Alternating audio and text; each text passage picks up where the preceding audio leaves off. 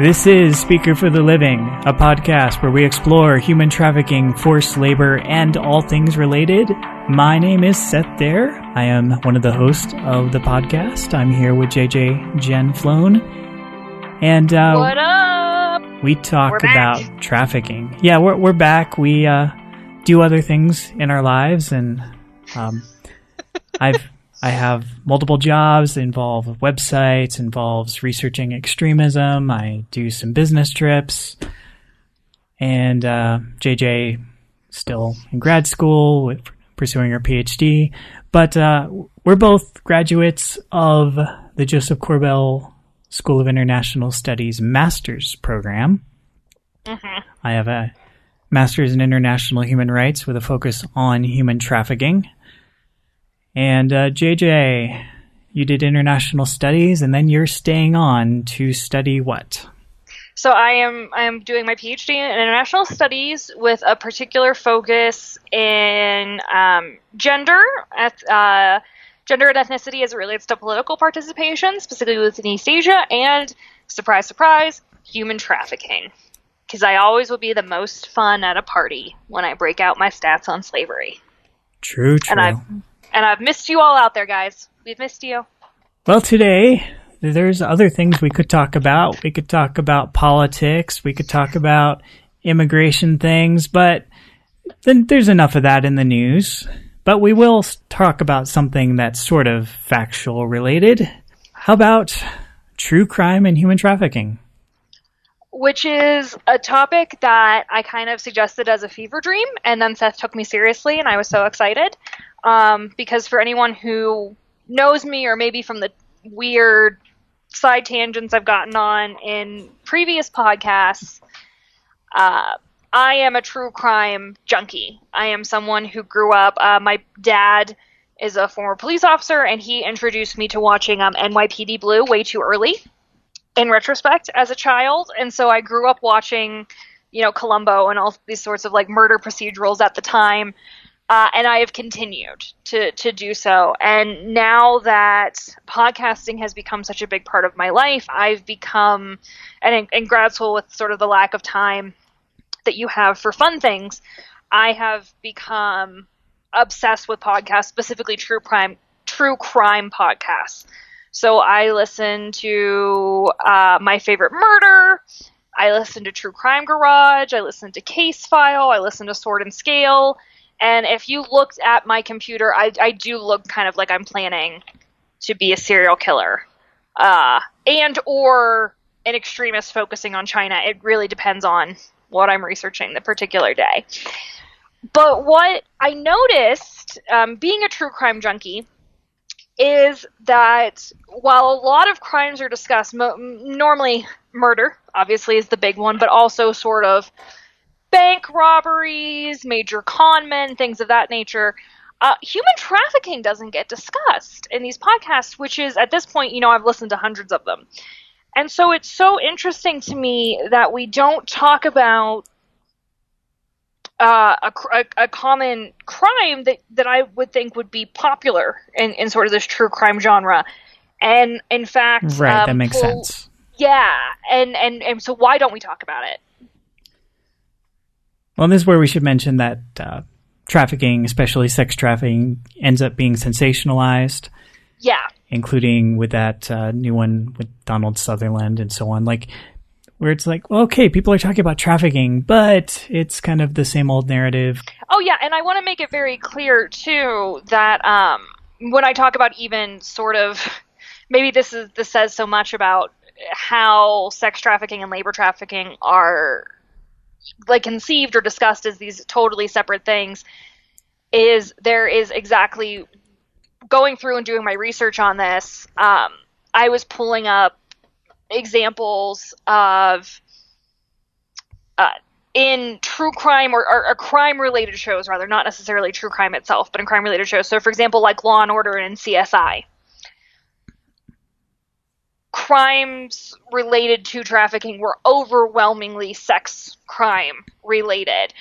The closest I got to one that was labor trafficking is I found a old Law and Order SVU where Elliot Stabler encounters a like a child slavery ring that is a Reykjavik related ring. So that is, if you look at one of our former podcasts, that is on the use of children as forced domestic helpers. But before going any further, we probably should clarify like the difference between police procedurals and true crime shows and so on. Yeah. But I'll start first because I really don't know much about the genre. There was one late night where I know way too much. Right. Where I'm sure I've watched shows, and there was one night where one of my friends put on Capote, and he fell asleep, and then I decided, let's see, do I want to watch any more? But where Truman Capote went and did a lot of interviews and research and interviewed the perpetrator, and now I'm forgetting the name of the book. What's the name of the book? In Cold Blood. So he wrote In Cold Blood, which was the beginning of the modern true crime narrative. He didn't start the genre, but that's one of the more popular ones, that and now Helter Skelter, story of the Manson family. But it involves doing a lot of research and putting together a non-fiction narrative of the story. Is that correct? Yeah, I mean, and what's interesting is that, so that's kind of also changed too. So what was really common even pre sort of Capote is that you did have these true crime narratives that would come out, but like the true would be like heavily in quotation marks. They were kind of these petty, dreadful stories.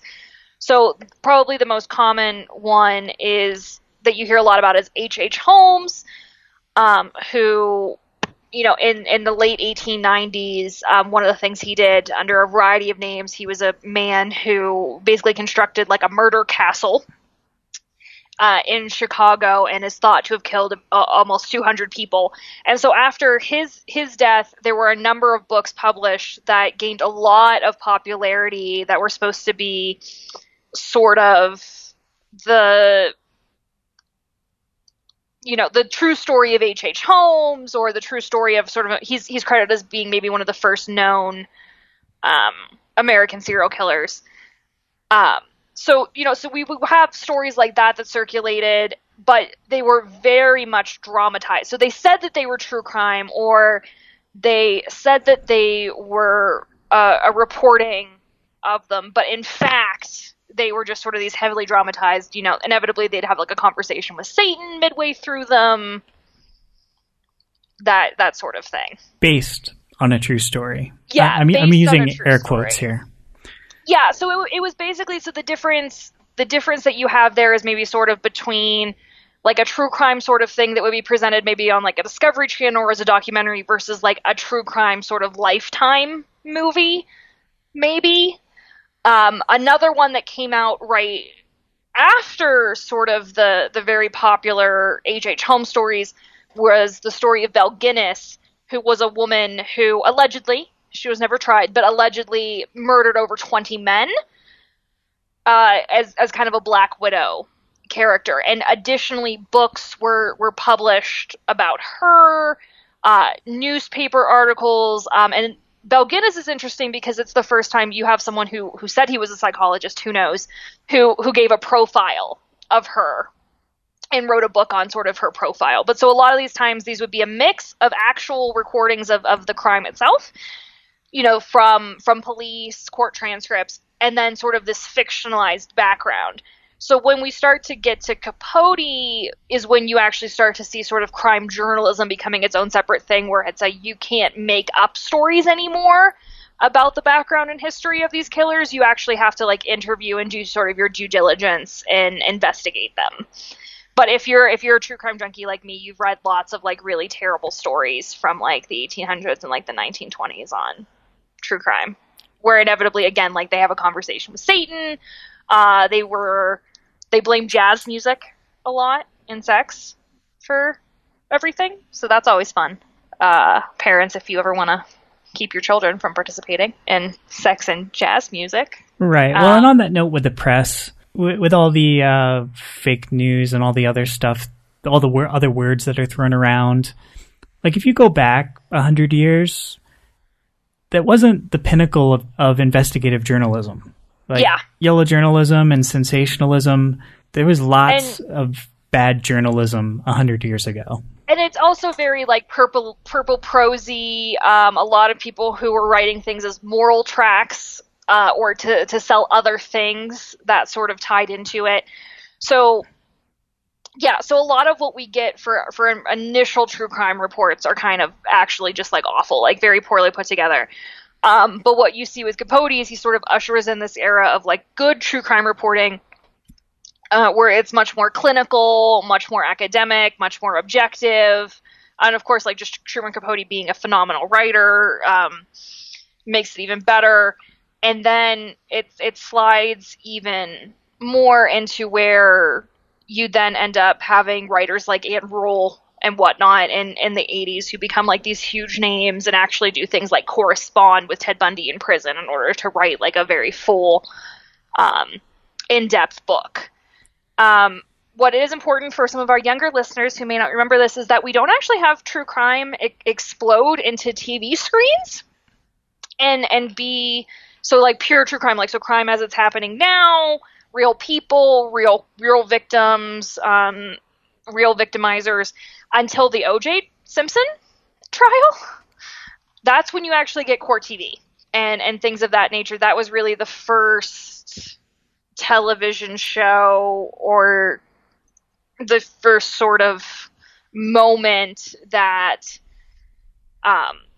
America tuned in and was watching television happen again and again and again. And so Court TV launches in 1990, and you see then sort of just this American focus on crime just continue, which I think has only increased with things like making the documentaries Making a Murderer and The Jinx, and then podcasts like Serial that then I think started the true crime boom in the explosion. And so one of the things that I am linking to all of you guys, if you're interested, this has nothing really to do with trafficking, but if you're interested in sort of the history of true crime on television or true crime journalism, I've linked you to actually a phenomenal article by Cheryl Eddy on that. But what's important to note with this, and what I think Seth was kind of hinting at the beginning here, is you see then sort of this explosion of the conversations about human trafficking take on the same sort of sensationalism and follow the same sort of attention, in the media and in the way that it's reported throughout this time. So again, in the 1800s, you have books, I'm linking all of you to one on the white slave trade. So again, very purple prose, not actually, built on any actual information, but very much meant as a moral text to frighten you, to maintain control of sort of women's sexuality. And sell papers. Oh, yeah, and to sell papers. Like, obviously, ultimately, this is a money-making scheme, right? And then how that has just slowly continued, actually, in very similar ways with the way that we've discussed murder. I'm also linking everyone to just a wonderful image, which is a book that I actually bought. It took me forever to hunt down on eBay, but is a series of books from the 30s that are all about the white slave trade and sort of the vice that's happening. And so these like sort of dime store novels that you could pick up, these sort of detective novels that were normally very poorly written and all about how, America's good, sweet white girls were being stolen. Yeah. So one question I have about true crime, and I'll just get your thoughts on it. There seems to be the potential to be invasive and sensational with this. Like if you're going to interview people like the victim's family, for instance, or the perpetrator, there's potential for controversy. There's potential for not being sufficiently sensitive. There's the timing. So how has that been done? Has it been done well? Is there sometimes a lag between when the event happens and when the story comes out? Like, what are your thoughts on that? Yeah, so I think I think that there's certainly something to be said about doing true crime, reporting on it in the moment that it's happening. It is a news story. It is a crime. Now, obviously, there are ways to do it better than others. Like there's sort of a crime writer's code of conduct that I think is actually quite similar to what sort of people within human trafficking follow, which is to say only cite what you know to be true and you can back up. So, like, always kind of show your math. Don't make sort of leaps of who is guilty and who is not. That all victims are victims. There's no hierarchy, so all victims deserve a voice. All victims deserve to be portrayed as they truly were. And then as you see, there's actually an online... God, I'm like making myself sound so sad. There's an online web true crime forum that I follow called Web Sleuths. And where people kind of do, this is lay people who are interested in crime. And they have actually etiquette rules, which is, you must always be friendly to the victim, the family, and the friends. Someone who has not been designated by law enforcement as a suspect, you are not allowed to go after them. You are not allowed to make inappropriate comments.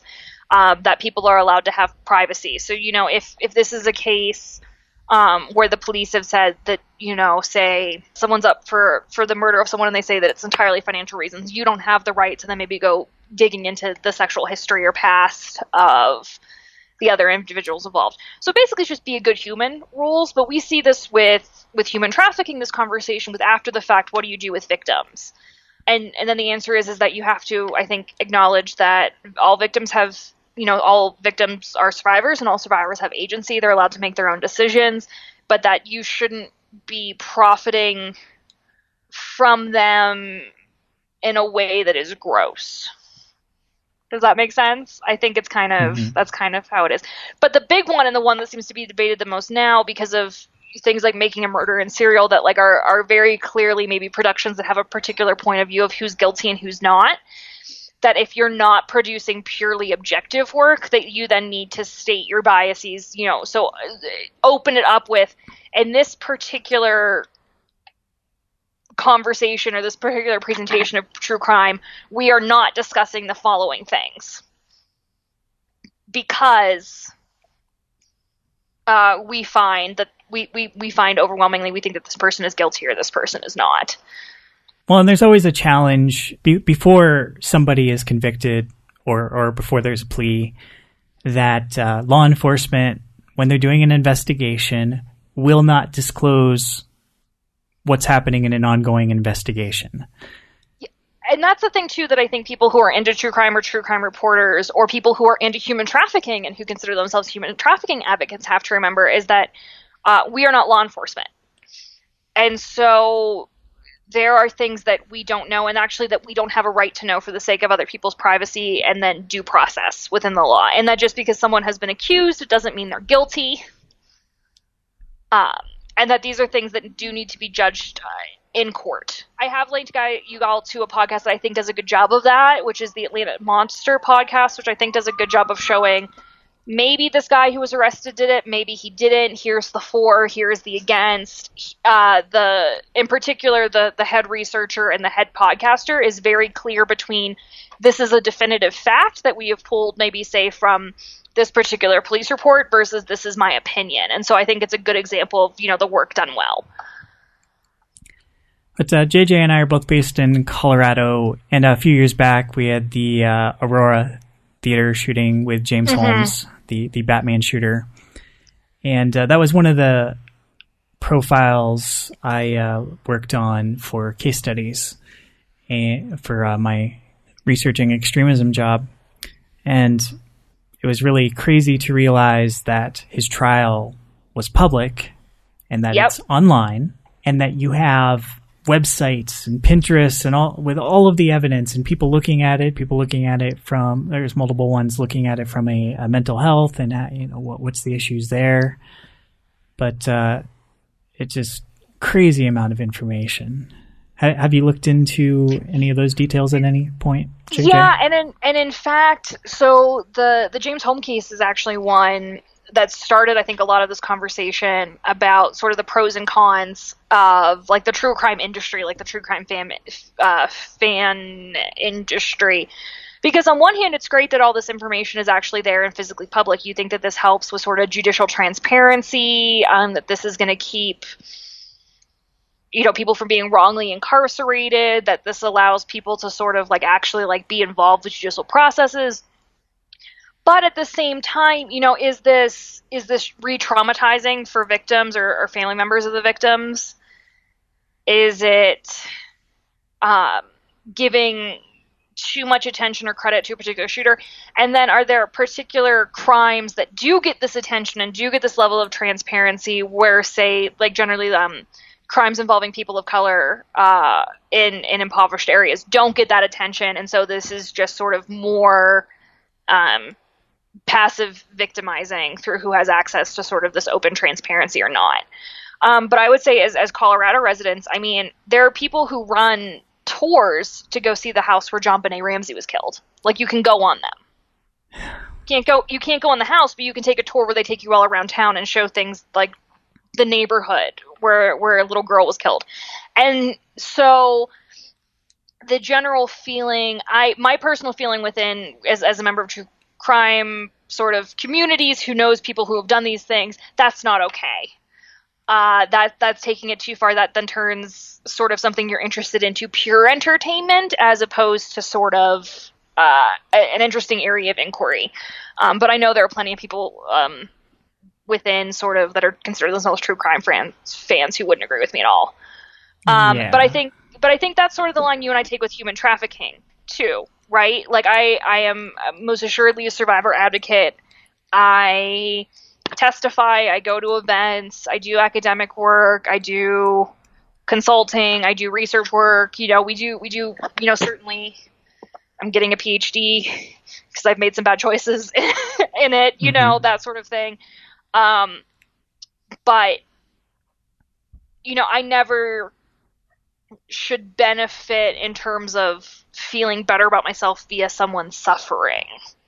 That seems to be a pretty clear line for me. Well, two things that come to mind to spring off James Holmes. Yeah. And yes, totally agree on that. Okay. I had a feeling that you weren't going to fight me on that one, and you weren't going to be like, but there was like a teeny tiny percent of me that was going to be like, yeah, JJ, I went on that tour. I got the t-shirt. When I first moved here, we were in some sort of orientation for a job, and I mentioned for some reason for what I was doing, JonBenet Ramsey. It's like, oh, do you all know this? And they're like, yeah. It's like everyone already had enough. This was late 90s. But so relating to James Holmes, and I think I want to talk about both of these in a way. So there were the people that identified with James Holmes and had a certain understanding of his psyche. And so that's... Mm-hmm. And then there's also the people who came up with conspiracy theories. But to tone it down a bit, having some understanding of the perpetrator seems like one potential value, and being able to think about what happened and come up with your own theories, like those seem like those would be two things that people who follow true crime would do. Is that the case? Oh yeah. Everyone has their pet theories, and everyone has sort of their crimes that they're interested in. And then sometimes like these are amazing. For example, thanks to a Reddit community that is involved in sort of true crime, they actually identified Jason Callahan, who was a young man who had been killed in 1995 in Virginia and had only been known as the Grateful Doe because he was wearing a Grateful Dead t-shirt. He had never been identified, and people didn't know who he was. It was this big mystery. All they had was this t-shirt and a handwritten note. And a bunch of web sleuths, identified this young man and let a family know that had been looking for their son for decades at this point, where he was. So everyone has sort of their pet things that they're interested in. The problem that I have is that it's kind of like anything on the internet. You can take it too far.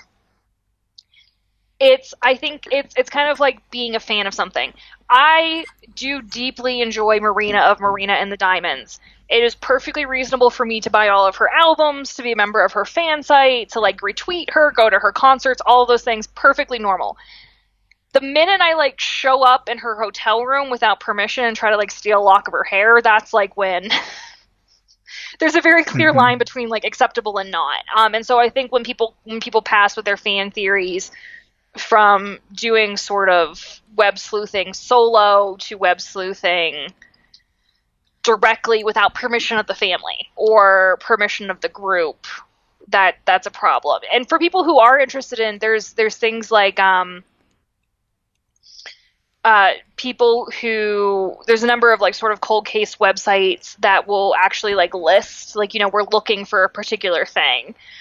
There's also a variety of different law enforcement agencies list, like they have sort of John Doe or Jane Doe. It's called the Doe Project in particular is what I'm thinking of, where they have lists of missing people and sort of, maybe they've done an artist recreation of the what someone would look like. These are people who generally bodies who were found past the point where a photograph could be taken. So instead, it's like an artist sketch or rendering of what maybe a person would look at. They are not private detectives, but you're certainly welcome to go through like these cases of the month and compare it with missing persons cases from your area, and try to help find people. And as of March of 2018, they've helped solve 81 cases. So those are 81 people who, their families now know where they are. So there's certainly like things you can do if you're into this and you want to be actively involved. There's tons of stuff if you're like me and you just like to, sort of read and be passively involved. But just be, sometimes though what does happen is people will end up, they find a pet suspect or something and they'll harass individuals or things like that, and that's not good. Yeah. And so, yeah. Well, conspiracy theorizing, like the Sandy Hook, like saying that it was a setup and then harassing the parents, like that's a different version of the same thing. Like you're playing a game and you're trying to figure out what's happening, and in that case, telling people that their kids didn't really die. Yeah, you can be, and there are people who, even there, while it's not a conspiracy theory that I agree with or I think it's okay, there are people who believe in that sort of thing and sort of passively engage in the internet. And then there are people who actually reach out to the families or show up to the bereaved in person. Mm-hmm. And that to me is when it crosses the line from you're welcome to have an opinion. To quote a line from Mean Girls the Musical, everybody has opinions. That doesn't make them true. Mm-hmm. So going back to identification and understanding, especially of the perpetrator, with human trafficking, it can be something that's hard to grasp. Like even for me, studying it multiple years, it's taken me time to understand, like, why would somebody want to traffic somebody else? How could you do something like that? But before getting into that, just in general, like, what's the point of doing that with true crime? Like, what's the value of understanding what some, quote, crazy person thinks? So I think it's for two reasons. I think one, it's that people are interested in deviant behavior, behavior that's different. Most people can't think about killing somebody, let alone killing and then eating them, which is what Jeffrey Dahmer does, right? Most people can't think about possibly killing their parents and, then putting like their mom's head on a pike and yelling at it, and yet Ed Gein does. So it's just sort of, how do you end up with all of these weird sorts of things? You have the BTK killer, Dennis Rader, who just stops killing for a number of years. H.H. Holmes has a murder castle. He builds a murder castle. That's not normal. And so I think that there's just a level of certain interest in what happens that made people be so fundamentally different from the norm. How did you become this way? Why? What was your plan? What was your thinking? And then also to the, for all of these killers that we know about, they got caught, which I think is part of it too. It's that, well, this sort of crime will never happen to me because I'm not one of these girls, or because this killer has been caught. Even in sort of big and true crime news recently was the Golden State Killer. Was a suspect was arrested in that case, and that's from 1978. Joseph, and the guy's name is Joseph DeAngelo. But so even in the case of when you don't necessarily know who the killer was, the killer had been dormant for decades, and so the thought that, well, they must be gone. It's sort of a Jack the Ripper thing where they're gone and you don't have to worry. So there's the level of entertainment sort of that in historical cases. On the other end of things, why I think people then want to become involved is because I think people, like, they want to do something. They want to help. They're interested in, that bad things happen to people, and you may not be able to help directly, but maybe you can kind of live vicariously through these detectives that are solving crimes and catching the bad guys, putting them away. You're seeing good triumph, and that might be a direct way you can do that. Okay, more specifically, and being that we are in the human rights realm and development and so on, what is the value to you of having insight into killers' minds? For me, it's been super valuable in thinking about how, and not just a killer, but how a killer, how a serial rapist, how a serial abuser, how do they think about other people? Because you and I have talked about this, but like, how do you sell a person? How do you sell a child? And particularly, like, from us, we're thinking like in a U.S. context where it's not that, we're selling a child because of deep financial needs where we think they're going to be okay.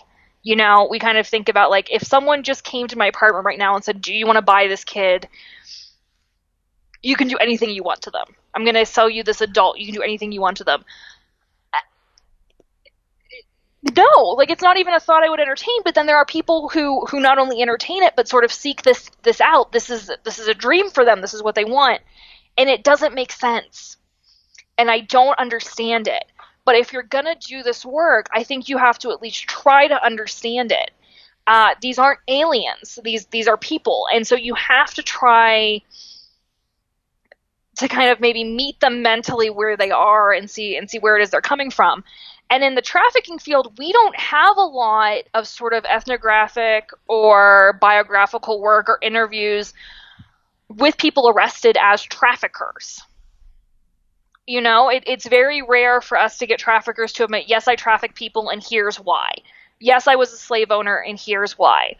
We have a few texts from sort of like the transatlantic slave trade, of people who owned other human beings, sort of their diaries or their treatises, but they're writing from a time where having slaves was, if not normative, at least legal. So that's coming from a different perspective. So coming from people who are like, yeah, I know this is illegal. Yeah, I know I'm engaged in a criminal enterprise, but I deserve to be able to sell people for X reason is not altogether that different from I deserve to kill people for X reason, which is generally because it's of some benefit to that individual that they think is more important than the benefit of, or the will, the right to live, or the right to be free from others. And so for me, the true crime thing comes from, we don't have a lot of direct why do people traffic, but we do have tons of murderers, man. They love, serial killers love, once they're in jail, to tell people why they did what they did. And certainly there's probably a lot of grandstanding and changing and whatnot in there, but I think it's certainly worth investigating. Yeah, but with murder, I mean, it's partially the point you're making. Like, it's a different type of crime. Well, it's a different type of crime, but only sometimes. Like, so if you look at the, not maybe murder directly, but this serial rapist. So if you look at the Ariel Castro kidnappings, this was the kidnapping of Michelle Knight, Amanda Berry, and Gina De Jesus. So here we have Ariel Castro. So here you have a man who kidnaps 3 women between 2002 and 2004, and then keeps them in his basement, locked up,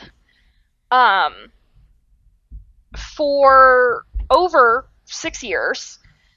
And in that time, rapes, he beats, tries to murder one of them. The reason why that's not classified as a human trafficking case, and I'm sorry, they didn't keep him for 6 years, kept him for over 10 years. The reason why it wasn't classified as a human trafficking case is that he didn't get any material benefit from keeping them. he was keeping them for his own sexual satisfaction. Had he been sort of selling their labor or selling their time or selling their sex, then it would have been trafficking. But since she just kept them, it's just this horrible rape and kidnapping charge. But just the mass violence that happened to this woman, had he brought a friend into the house to participate in this violence against them, he could have been hit with a human trafficking charge. And so there actually, I think, isn't a whole lot of difference there. I don't see a whole lot of difference in when a trafficker who's engaging in, like, say, like, you know, traditional debt bondage of a family, say like a bunch of bricklayers in Bangladesh, is keeping a child from its birth until its death, working for them day in and day out with no outside life. I don't see a huge difference in that from it is a form of murder. It's a social murder. Yes, but in terms of identifying it, the state of trafficking may involve multiple types of brutality. There's psychological, there's usually physical, there might be rape, it might end up in murder. Yep. But trafficking is more often than not something that's more than just a single event.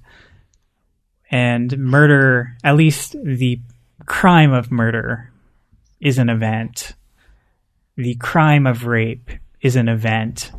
One could argue that there might be other factors and there might be something that's ongoing that leads up to that. Mm-hmm. But trying to identify trafficking and trying to deal with a trafficker seems to be dealing with something that's more than a single event, usually, right? Yeah, and for that, you kind of have to look, I think, and instead of just murderers, you need to start moving into sort of serial killers. You need to start moving into people who held their victims for a long period of time before killing them. That I think you need to sort of move away from sort of spree killers and sort of more into like grooming killers. Yeah, like killers who, or you know, people who did sort of serial assaults and had held on to people and used them for a number of years. So, and you do see that in some cases. And so I think that matters too. You know, particularly when you're looking at like sort of like murders that occur for financial means, when people kill to get financial benefit. You know, it's altogether when you interview those people and they say, well, you know, I had to do this because I needed the money for this particular reason. You know, it's not super different in their justification for when you talk to maybe a trafficker of people who are like, well, I had to send these kids down into the mine where they might die because they need to make money, and that's more important than my life where I could possibly die. But to clarify what I'm thinking here, part of why we don't have that many full true crime stories of trafficking is we don't have like the victim and perpetrator perspective. And yeah. Because there's multiple survivor narratives out there. But in those cases, it's the survivor's story. It's not including the thoughts of the perpetrator. Is that right? Yeah, no, I think that's true. And it's also, just as you've pointed out, because it's a much more long ongoing process, it's much more difficult to portray. You know, if you're going to do a little 35-minute story of a longer event, it's harder. It's harder to legally prove. We've talked about that when we've talked about, you know, sort of visas being granted to victims of human trafficking to stay in country. You know, it's much harder to prove. The burden of proof is much harder, especially, you know, in cases of trafficking versus trafficker. It's difficult. It's much more expensive. It's much harder to prove. And so I think that then you don't see it as much. And then when you do see it portrayed, occasionally in true crime, but more often in sort of fictionalized crime like Law and Order, you then see sort of we're raiding a brothel, we're raiding a sex dungeon sort of thing. It's that we're raiding an illegal sex trade, generally with victims that are underage, because then it's very clear that the people involved, generally women, that the people involved are not there through their own free will or through their own choice because they're underage victims, or because they're like very clearly being held, say, in a brothel situation where they can't get out. All right. Yeah, and so in particular, like to go maybe back to that a little bit, what you see a lot of then is this child angle. And so when you're looking for like true crime cases that relate to human trafficking in any way, shape, or form, as opposed to fictionalized ones, the ones that you hear the most about is Johnny Gosch. And Johnny Gosch is just a tragic case. I think any true crime fan worth their salts knows about Johnny Gosch. I also think that there's about 1.5 billion resources on Johnny Gosch. Sword and Scale has an excellent 2-part series on him. But the thing about Johnny Gosch is that he was a 12-year-old paperboy from Iowa who disappeared on September 5th, 1982.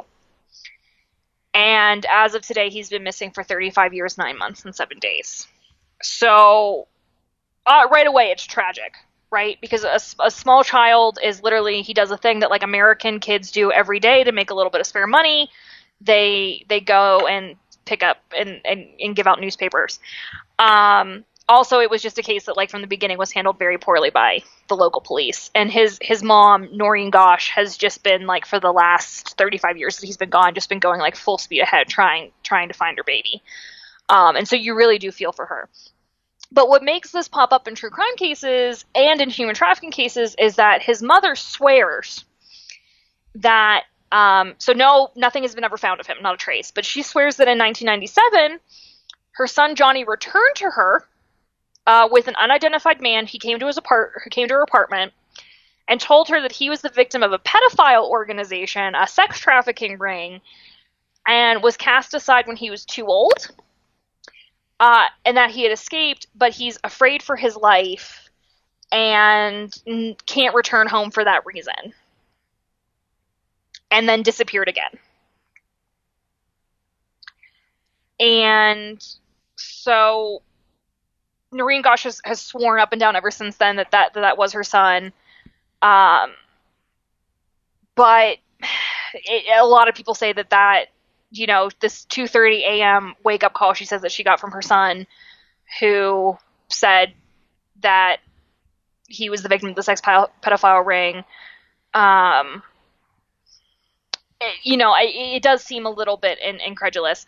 But what makes this even more interesting and sort of detailed and goes into sort of the conspiracy theory things that you and I have talked about is that in 1989, there was a 21-year-old named Paul Banaki, and he came forward and said that he had also been abducted into a sex ring with Johnny Gosch as a teenager, and that he had been forced to serve in this sex trafficking ring until he aged out. And that this was a huge conspiracy that involved, it went all the way actually to Vice President Bush. So it turns into this huge thing and this sort of huge comparison, and people are very firmly for or against sort of this Johnny Gosch theory. But so you see then, though, since then, this deeply long-held fear that comes up in true crime cases, particularly in true crime cases dealing with young white children going missing, that these young white children are being taken into a pedophile sex trafficking ring that is organized. And so when these kids go missing, it is an act of trafficking. When in fact we know when most people go missing or are murdered, it's generally someone close to that. It's normally a family member who has committed the crime. But it's so interesting to me that you and I know that we have reports of trafficking that come in on a daily basis that are labor-related trafficking. That we do have the occasional sex trafficking case come in, generally of an adult. And yet, in sort of the true crime world, the only time trafficking really seems to be dealt with is when it's being dealt with as this sort of, it wasn't sort of a lone wolf, maybe pedophile, or it wasn't sort of this killer on the loose, but in fact it's an organized sex trafficking ring. And for me, the problem I have with that is that I think it posits sex trafficking, but also just human trafficking in general, as this this thing that can only be done through very like intense organization, or through like sort of shadowy government figures, or sort of through these big forces. When people who work in the field know that trafficking actually happens at a much smaller level, so between family members, within communities, within sort of social networks, that it's not normally this. I mean, it can be, certainly, and certainly because it involves organized crime, there are times where it is, but it very rarely, I think, is sort of this shadowy syndicate that has like a filing cabinet of info. And I think it is much more often deeply vulnerable communities. Well, and there's something about like the one I sent to you, which was I think a restaurant owner who put an employee into a state of forced labor for a long time. Yeah. Where it should be sensational, but it feels less sensational than some other types of stories. And that's partially because some aspects of trafficking, especially like that sort of scenario, are really mundane and dehumanizing on a daily basis, but not a spectacular story. Because a lot of trafficking is not spectacular as a sensational story, but it's just really a slow grind of one person controlling another person for financial gain. And there's nothing Hollywood about it. Yeah, and I think that's kind of what I was trying to get across with my what sort of bothers me the most about it is that it's I think a directly that it's some of this cloak and dagger spy versus spy sort of thing, when in fact it's just like it's a boot stamping you in the face repeatedly. Mm-hmm. So we wanted to make sure we explain true crime before talking about trafficking and intersecting with trafficking where it was relevant, because I also don't know a lot about true crime, but I feel like I know more now. You know more than you ever wanted to know. No, and I think my thing is that I would like to see sort of this true crime community that I see doing such amazing work and is so dedicated. I mean, the number of, when for example, Mariska Hargitay from SVU, I know I make fun of SVU all the time, yet I watch it perpetually, has a phenomenal organization that works with the testing of rape kits. And that actually is super helpful, too, in human trafficking cases, because some of those rape kits involve perpetrators of human trafficking or buyers of people who have been trafficked. So it's all super worth it, even if you just care about human trafficking. But then from a human rights perspective, it's huge, right? But beyond that, I see like the fundraising that they do, or the awareness raising, sort of the outpouring of support that they have for victims, the working through the DOE project of identifying people is so helpful. And I'd love to see some of that energy put forth into the human trafficking realm, because most of the time we're working with survivors, not just victims. We're working with the living. We're working with individuals who can be, I hate to use the phrase rescued, but can be taken out of an otherwise exceptionally dangerous position. So unfortunately, with a murder victim, all you can get is some form of justice. But with someone who's being held in trafficking, you can actually help them get their freedom. And then all the possibilities of their life from there. So I would just love to see more people engage with human trafficking work who are, like me, also addicted to true crime. Sounds like a good place to end the podcast. All right. Send me all your true crime stuff, guys. I'm into it. Follow me on Twitter. I post a lot of cats and serial killers. Serial killing cat. Serial killing cats, peer-reviewed journals. I cover it all. And we will be back next week. We have a bunch of podcasts scheduled for the next month or so. So, yep, we are your one-stop shop for all your human trafficking needs. I don't know if I like that. That didn't sound good. It didn't sound good, but it's true. Information. We have it. We want to give it to you for free. Tell your friends. Okay. Bye, everyone. All right. Bye.